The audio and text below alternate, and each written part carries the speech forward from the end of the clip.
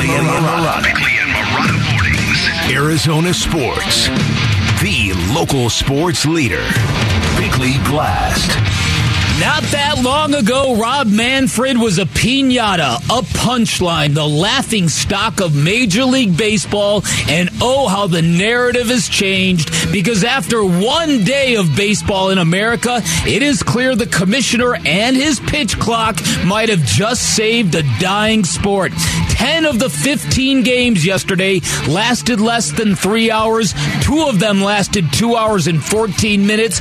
All of them moved at a pace we have not seen in years, electrifying baseball fans and a great number of casual fans who just don't have the time for a timeless sport. In fact, most everybody seemed to adore the changes, except for Diamondbacks ace Zach Gallen, who hit a wall in the 5th inning and clearly struggled with his loss of control.